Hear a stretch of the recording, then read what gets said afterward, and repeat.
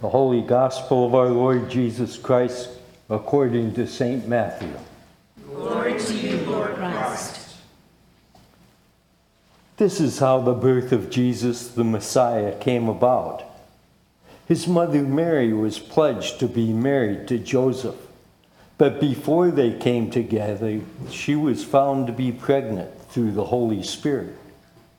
Because Joseph, her husband, was faithful to the law, and yet did not want to expose her to public disgrace, he had in mind to divorce her quietly. But after he considered this, an angel of the Lord appeared to him in a dream and said, "Joseph, son of David, do not be afraid to take Mary home as your wife, because what is conceived in her is from the Holy Spirit.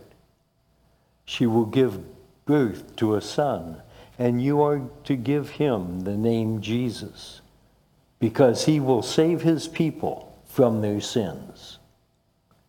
All this took place to fulfill what the Lord had said through the prophet. "The virgin will conceive and give birth to a son, and they shall call him Emmanuel," which means God with us. When Joseph woke up, he did what the angel of the Lord had commanded him and took Mary home as his wife.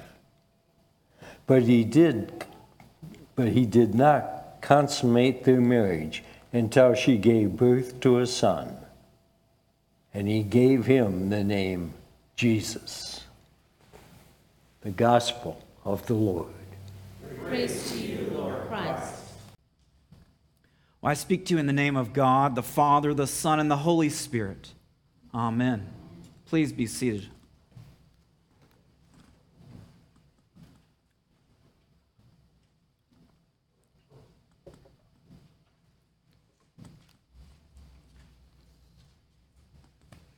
Well, it's common during the season of Advent to talk about waiting.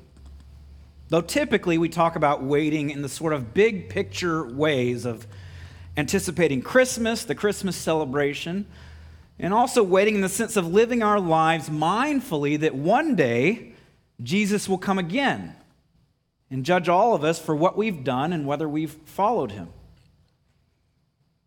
But today I want to suggest that just as important as this sort of macro, big picture waiting is, just as important as that is the ability to wait in a more micro way. To wait amidst the challenging situations that arise from day to day in our lives. The sort of situations where we have little control over them, where the outcomes are uncertain. So we might call this micro-waiting, or that's the word I've made up, micro-waiting. Kind of like microwaving, but not. By micro-waiting, what I mean is having the ability to live in some tension in our daily lives. To live in some tension while these challenging situations that may confront us from day to day, while they're unresolved, responding to them slowly rather than quickly and reactively. Being able to still choose love in how we respond instead of acting in fear.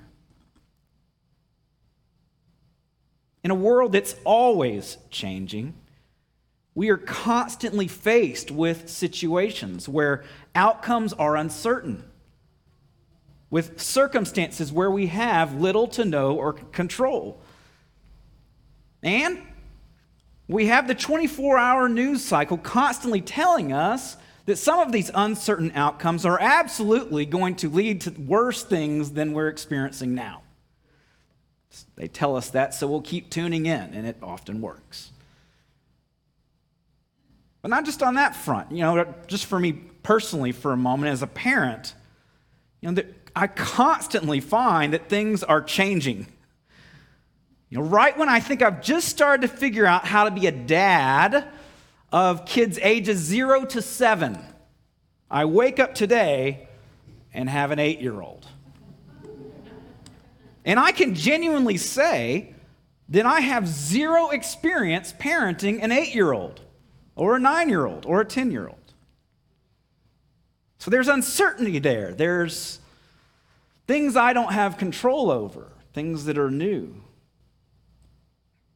But in addition to that, all of us have hopes, for example, about what our lives are supposed to be like, about how things should turn out. We carry around expectations of certain important people to us in our lives. Perhaps in this season, we carry around expectations of what Christmas celebrations are supposed to be like. And as we are all too aware, sometimes expectations are met, sometimes they're even exceeded, but other times our expectations are dashed, disappointed. So when we are facing such situations that have uncertain outcomes or where we lack control, it's natural then for us to feel emotional discomfort, whether anxiety or fear. And our impulse is often to respond to those uncomfortable feelings in ways that will bring relief to those feelings, relieve the tension, right? Our sin wants to live anywhere but in tension. Right? Rather than being willing to live in it, we may have a tendency to reject the hand we feel like we're being dealt, or to try to get back to a place where we feel certainty or control. And yet God does not intend for his people to respond in these ways when we experience such tension. At least he doesn't mean for us to respond in a way that might be at the expense of loving others or being faithful to his commands. The good news, though, is that God wants to instill in us a capacity to engage the challenging situations of our daily lives in a manner that is still loving toward others and trusting in God. And yet what may surprise you is that brain science, probably wouldn't plan on hearing those words, brain science shows we can't cultivate this kind of character and faith on our own as individuals. Instead, it shows that only by participating in community that is joyfully centered upon the story of God revealed in Scripture can we really begin to cultivate these capacities to do what I'm calling micro-waiting, to engage the challenging situations in our daily lives with character and faith, and not with impulsiveness and reactivity. This morning, our gospel passage from Matthew features the person of Joseph.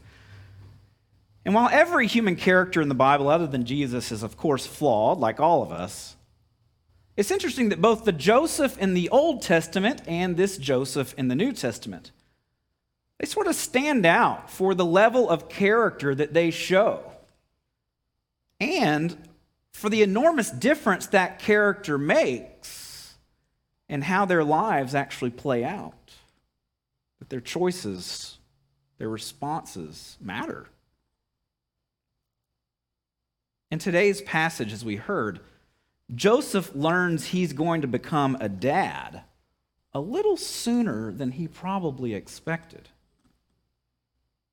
But the way he is able to respond and what comes from his response shows what difference godly faith and character can actually make, not just in how one's life plays out, but on the impact one's able to actually have for God's kingdom. Looking at the passages, verse 18 tells us Mary was pledged to be married to Joseph. Now, different from the modern concept of engagement, in first century Jewish culture, this phase between a couple's commitment to be married and the actual wedding, that phase was called betrothal. They were betrothed to one another. And it's a little bit different than engagement.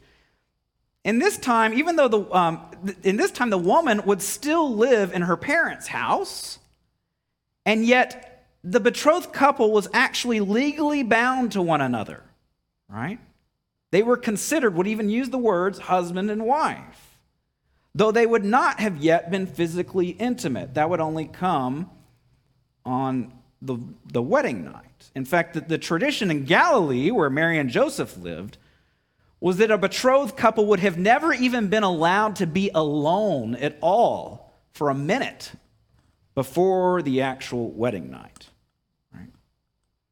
So when Matthew says that they hadn't been intimate, he knows what he's talking about, right?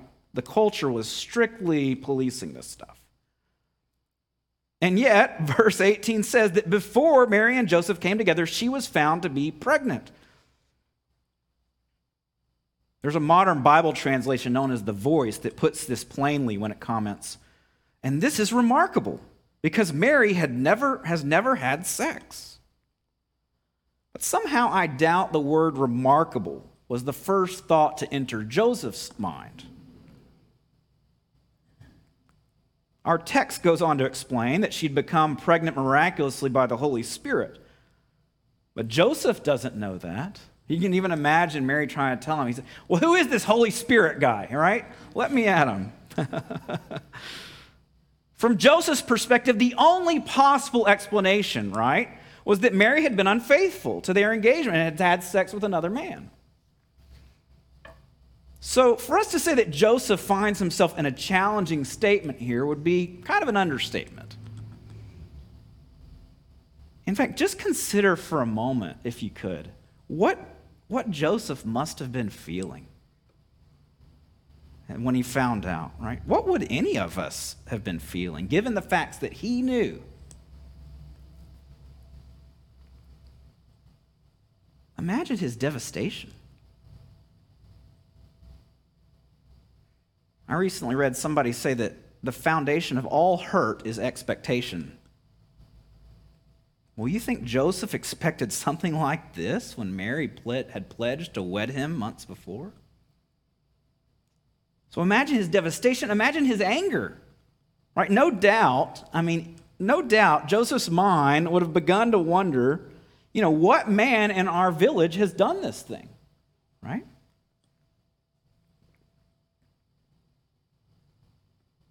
And now imagine how you might be inclined to respond if you found yourself in Joseph's shoes.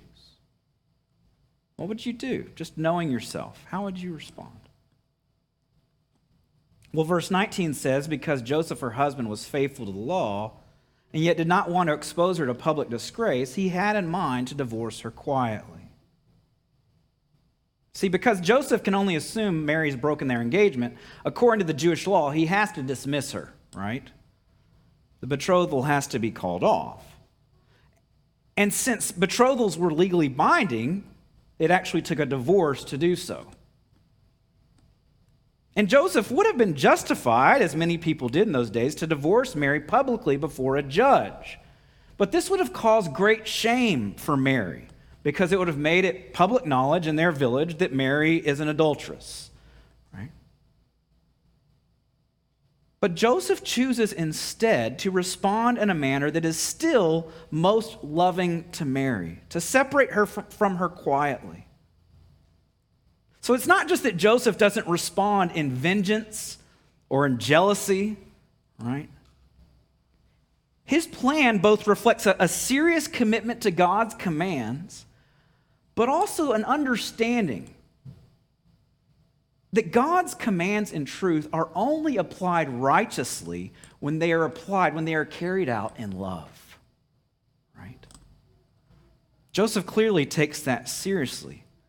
But in order for Joseph to get there, to get to that place where this is how he's going to handle it, it was critical that he had not reacted impulsively. It was critical that he had waited to respond.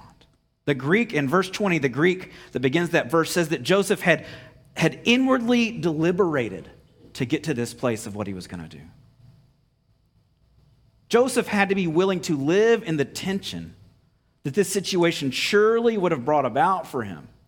He had to be willing to process and feel the different emotions that came up so that he wouldn't act in those emotions. To feel the anger so he wouldn't act in the anger, right?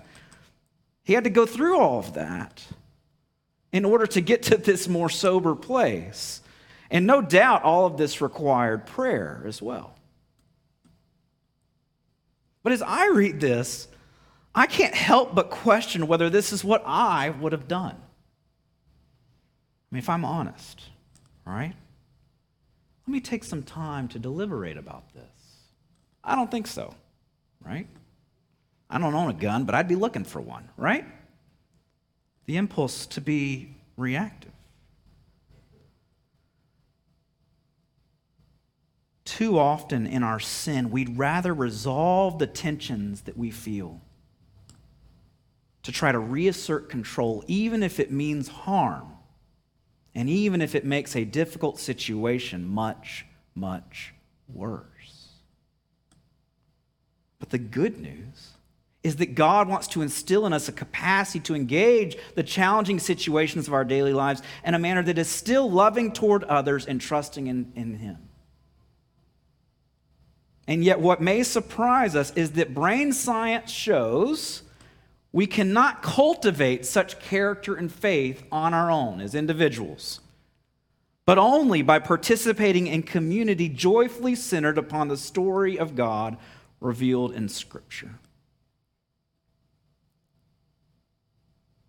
We'll get to the brain science in a minute, but as we all know now, it's a darn good thing that Joseph responded with the faith and character he did, isn't it?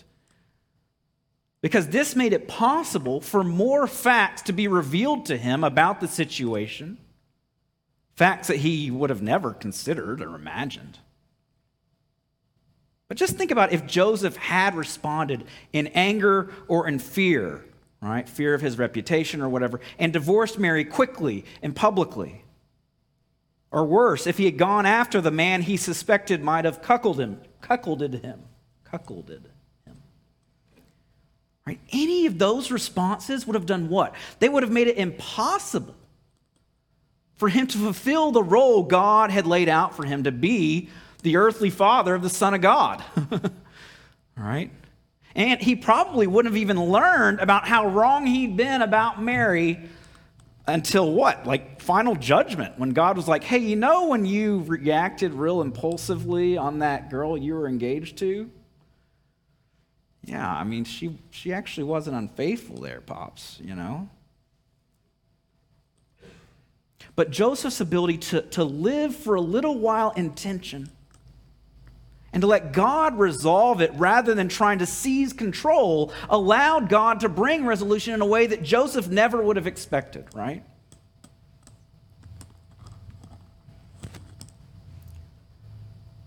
Picking up in the middle of verse 20, Matthew says, an angel of the Lord appeared to Joseph in a dream and said, Joseph, son of David, do not be afraid to take Mary home as your wife. In other words, don't be afraid that you're being unfaithful to God by still marrying her. Because what's conceived in her is from the Holy Spirit. She will give birth to a son, and you are to give him the name Jesus, a name meaning God saves, because he will save his people from their sins. By naming the child, Joseph in those days would be legally adopting Jesus as his son. He would have the honor of being the earthly father to the Son of God. And what a gift it would be for young Jesus to have a man like this as his earthly father. Now, there could be only one earthly father of Jesus, right? None of us are going to have that role. Let's hope I'm not breaking news. And yet the scriptures say that each one of us who are followers of Jesus have a part to play, a role in God bringing about his kingdom and being vessels of his love to the world around us and being salt to the earth, as one scripture says it. Scripture says that we have all been consecrated priests in this sense, priests of the kingdom of God by virtue of our baptism. And yet, whether we live into that role or even have the opportunity to discern that role, to discern what part or parts God would have us play, it's not just a foregone conclusion that we will live into it, is it? Just because we were baptized or call ourselves Christians. Actually, our ability to live into it and discern what it is probably has a lot to do with whether we go through life living reactively to situations or looking to him, responding slowly, living in tension, waiting for more to be revealed. The good news is God wants to instill this capacity in us. The capacity for micro-waiting. You aren't going to let me live that one down, are you? Micro-waiting. The capacity to engage with the challenging situations of our daily lives in a manner that's still loving toward others and trusting in God. But as I've been saying, what may surprise us is that brain science shows we cannot cultivate such character and faith on our own, solo. We can only cultivate it by participating in a community joyfully centered upon the story of God revealed in Scripture. So in Joseph, we see these enormous benefits of living with the sort of faith and character that he does. So it's natural that we would want to live that way too, I hope. But the way we attain that sort of character and faith that's capable of living in tensions like he does, it doesn't come the way we might think, or even the way the church might often teach us. Because it doesn't come by trying harder, and it doesn't come by reading our Bible a little bit more. Now, some of you are like, thank goodness. Some of you are thinking, what? Spending all this time doing this? I recently listened to a talk by Michael Hendricks. He's a pastor who studies how the findings of brain science relate to spiritual formation. Now, all of us have probably heard how there's two sides of our brains that have sort of different characteristics and functions, right? There's the left brain and the right brain. Well, what we tend to think of as the brain as a whole, frankly, kind of in the pop culture sense, is actually just the left side of our brain, right? That's where our thinking occurs, our problem solving, our cognitive abilities, our conscious will is exercised from the left side of our brain. So that's what, when you say brain in 21st century, that's kind of what people think of, the mind, right? That's the left side of our brain. But the right side of our brain is our relational brain. And it is completely nonverbal. It's focused on things like, who is happy to be with me? What are my deepest attachments right now? Is this place that I'm in this situation, social situation, is this an emotionally safe place? Or is it an unsafe place? That's what the right side of our brain is concerned with. And this is significant because all of the input that comes into our brain, like through our senses, what we hear, what we see, so forth, it comes into the right side of our brains first. It comes into the back of the right side of our brains. And then it travels to the front of the right side, and then across our eyes to the front of the left side, getting into our cognitive brain, and then to the back left side. And what this means is that before we ever react to something that happens, that we perceive happening, before we ever react to it cognitively, or could explain what's going on verbally, the right side of our brain has already reacted. It's already reacted. Right? The train's out of the station. Well, this right side of our brain is where our sense of group identity is formed. And it's also where our character is formed and processed. So how does this work? Well, whatever my deepest sense of identity is, not even what I think it is, but what it actually is, whether it's that I'm a Roberts, or I'm an American, or I'm a Christian, or I'm a child of God, or all the different sorts of identities that we could kind of have most deeply in us, whatever that is in our subconscious, the right side of my brain is constantly cycling. They say it's 6 times a second, asking itself, Who are we as a people? What is my group identity? And how would we, my group, act in this situation? Who are we as a people, and how do we act in a situation like whatever's transpiring before you? So that's how our character comes out.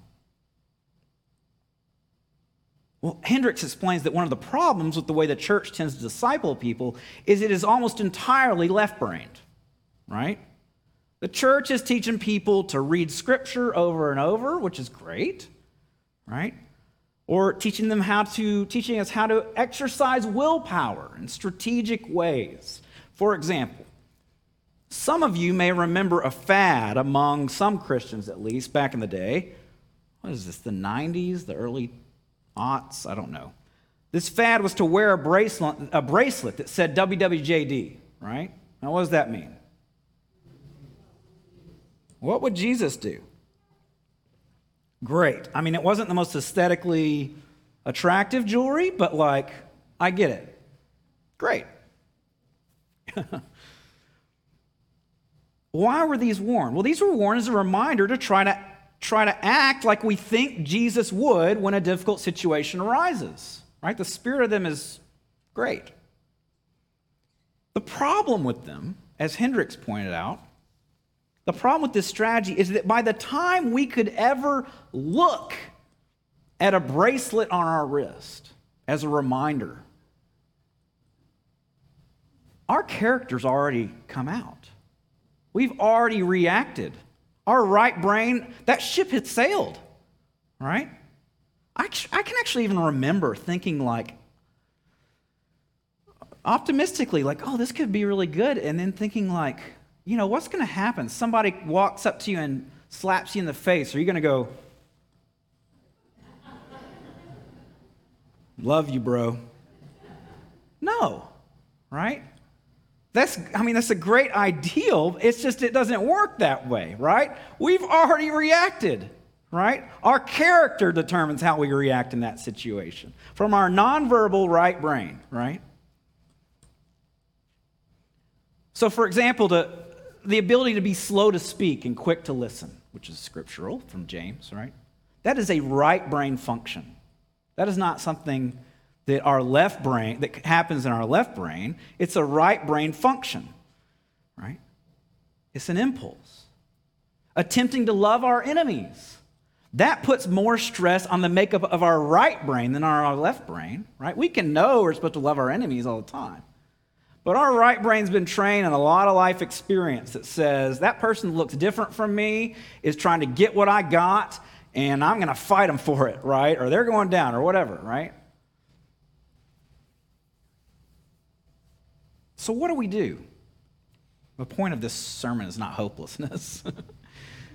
What do we do if we want to begin to engage situations more like Jesus would? And we've decided the bracelet may not cut it.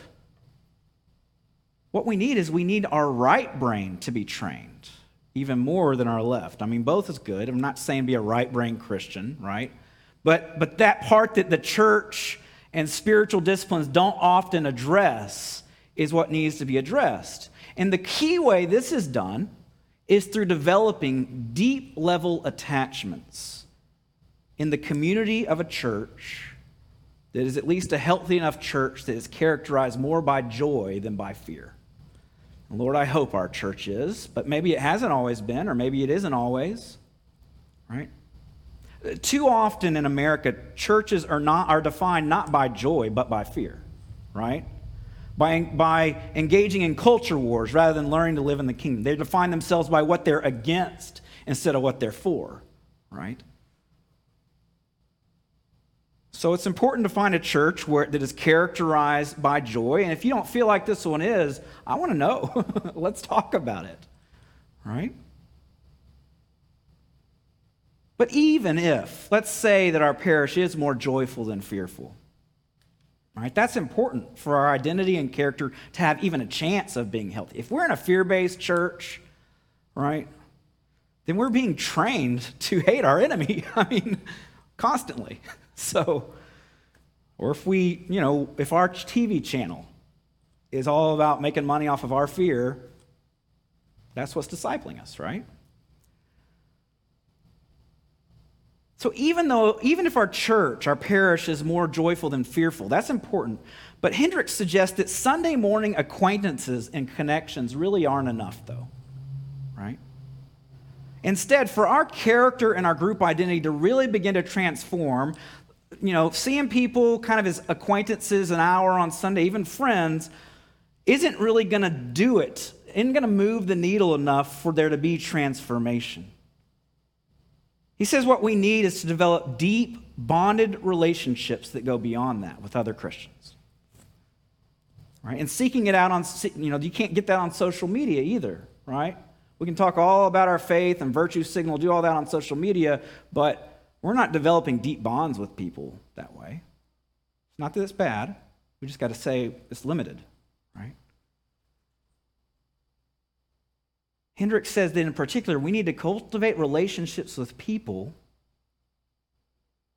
whom we can go so far as to share our fears with and to share our weaknesses. Do you have anybody in your life? Do you have any community you can share your deepest fears with that come up? Because those are the obstacles to Christ's transformation. Those are the things that got to be verbalized and surrendered. Anybody who you can be honest with about your weaknesses, about your doubts, about your struggles.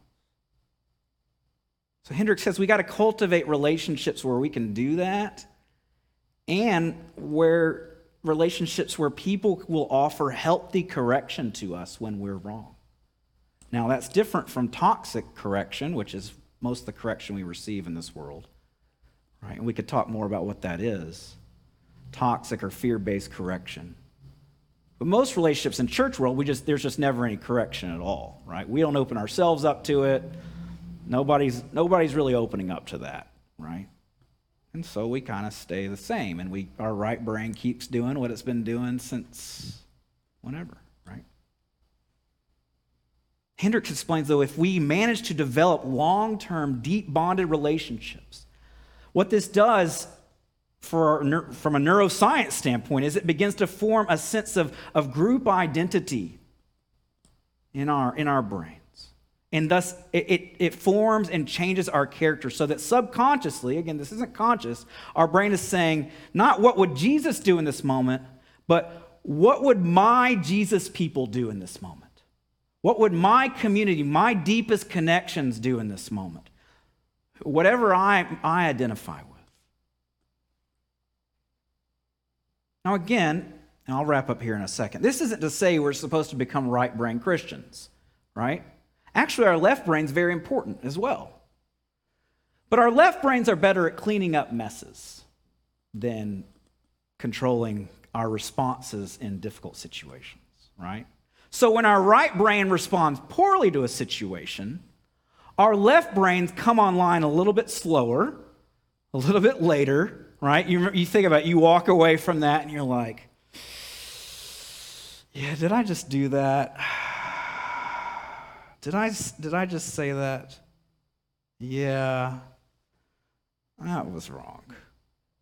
Right? Your left brain says, hey, you got to go make that right. That's what our left brain's good at cleaning up messes, at repenting, at seeking forgiveness based on the truth, right? It's a cognitive act of our will.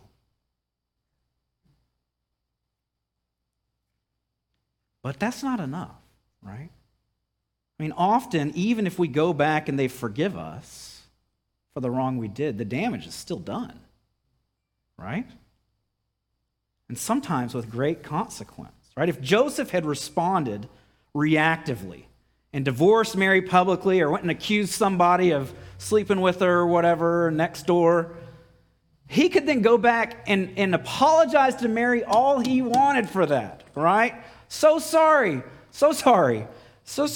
But the horse would be out of the barn. She would forever be known in her community as an adulterer, which in that day and age was bad news, right? Her life would be never the same. Jesus, this miraculous son she would have, would be known as, I don't know, whatever swear words you would call that, right? The good news, though, is that God wants to instill in us a capacity to engage the challenging situations in our daily lives in a manner that is still loving toward others and trusting in God. But brain science shows we can't cultivate such character on our own, but only by participating in a community joyfully centered upon the story of God revealed in Scripture. But doesn't that sound attractive? I mean, doesn't it sound like something we want? Does it make sense why sort of a superficial engagement with other Christians is insufficient for helping us with this? Right? Again, it's not that it's wrong. It's just that we need more. That we need to open ourselves up to more than that. I wonder who here among us is willing to seek that out in your life. To treat that as something, the pearl of great price, that's worth risking for, because it is risk. To open up to people, that's risky, right? That takes courage, right? Courage is just fear that said its prayers, though, right? Can you see the vision of the blessing that there is to be had in taking such risks? Will we ask God to show us how we can foster deeper, more vulnerable connections with some fellow believers? We need one another. But are we willing to learn to let each other in?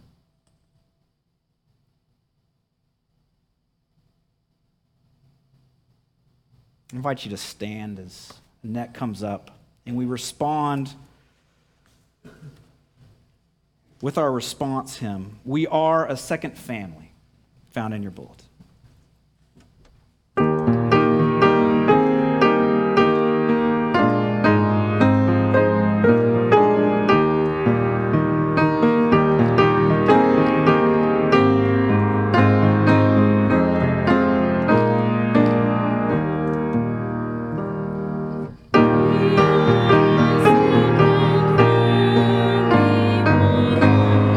Jesus Christ,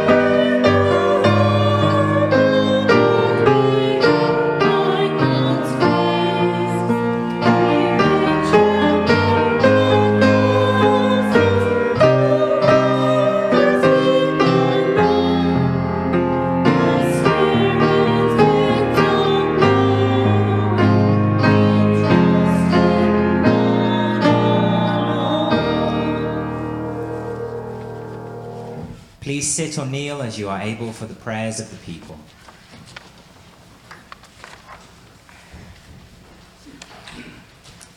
Our prayers of the people this morning have been customized around the theme of today's sermon. Please respond as normal to Lord, in your mercy, with "Hear our prayer." Know this, my beloved brothers, let every person be quick to hear, slow to speak, slow to anger. Heavenly Father, bless our leaders, all bishops, priests, and deacons, especially our Archbishop Foley, our Bishop Eric, and our priests, Fathers John and Jim, with wisdom, long-suffering, and endurance, that they may be shining examples of patiently awaiting your will and opening all our hearts and minds to the inward working of the Holy Spirit in our lives. And guide us all as your people to seek unity in faith, in love, and in the common cause of building up your kingdom by loving you, our God, and all your creation. Lord, in your mercy, Hear our prayer.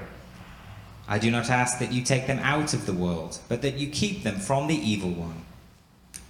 Father, grant us that gift of the Holy Spirit of joy, that we may always have a reason for the Christian hope, the hope of resurrection and the life of the age to come that is in us. Amidst a world of burnout and endless distraction, cultivate in us hearts to seek your still, small voice in the wilderness of quiet. Lord, in your mercy, Hear our prayer. O Israel, trust in the Lord, for with the Lord there is mercy and plenteous redemption. We bring before you, O Lord, the leaders of our state, our nation, and our town, our President Joe Biden, our Governor Gavin Newsom, and our Mayor Sherilyn Bayros, that with many vital and society-changing decisions being made, that those you have appointed in civil authority for our health and well-being may embrace their calling to safeguard life, to promote the common good, and to stay the hand of evil, and that they may do so by ever looking to you for guidance. May their decisions be guided by your spirit of order and not of chaos. Lord, in your mercy, Hear our prayer. with the Lord 1 day is as 1,000 years, and 1,000 years as 1 day. The Lord is not slow to fulfill his promise, not wishing that any should perish, but that all should reach repentance. Lord, we pray for the peoples of this earth, as we face illness and disease, suffering, pain, and death, that your people in their sufferings would always be looking for that great day when you will come again and bring the light of your saving truth to all around us. In the midst of the difficulties of life, we thank you for the joys that you bring and ask that you would be pleased to meet the needs of those we know and those in our town of Oakdale, the poor, the lonely, the marginalized, the misunderstood, the lost and confused, that your people would be inspired to boldly and fearlessly serve and pray with those whom society rejects, patiently sacrificing for the sake of your kingdom. Lord, in your mercy, Hear our prayer.